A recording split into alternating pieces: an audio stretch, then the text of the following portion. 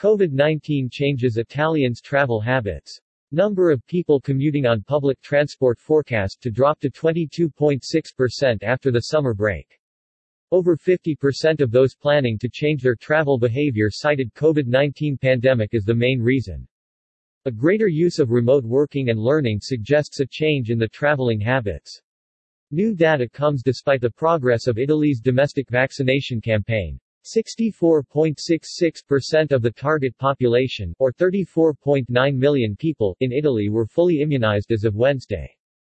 Italy's National Institute of Statistics (Istat) released a report today, showing that the COVID-19 pandemic will continue to influence the mobility patterns of Italian workers and students for months to come. COVID-19 changes Italians' travel habits. A greater use of remote working and learning suggests a change in the traveling habits of employees and students, Istat wrote in its report. While over 80% commuted at least 5 times a week before the pandemic, less than 70% are planning to do so with the same frequency next fall. Among the employees and students involved in the study, more than 50% of those planning to change their mobility behavior cited the coronavirus emergency as the main reason. Istat also predicted a change in transport habits, with the number of people commuting on public transport forecast to drop to 22.6% after the summer break, compared to 27.3% before the pandemic.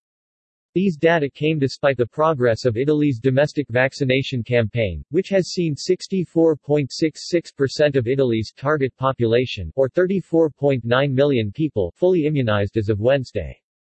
The pandemic will also reduce the frequency of travel for work and study, according to the statistics agency.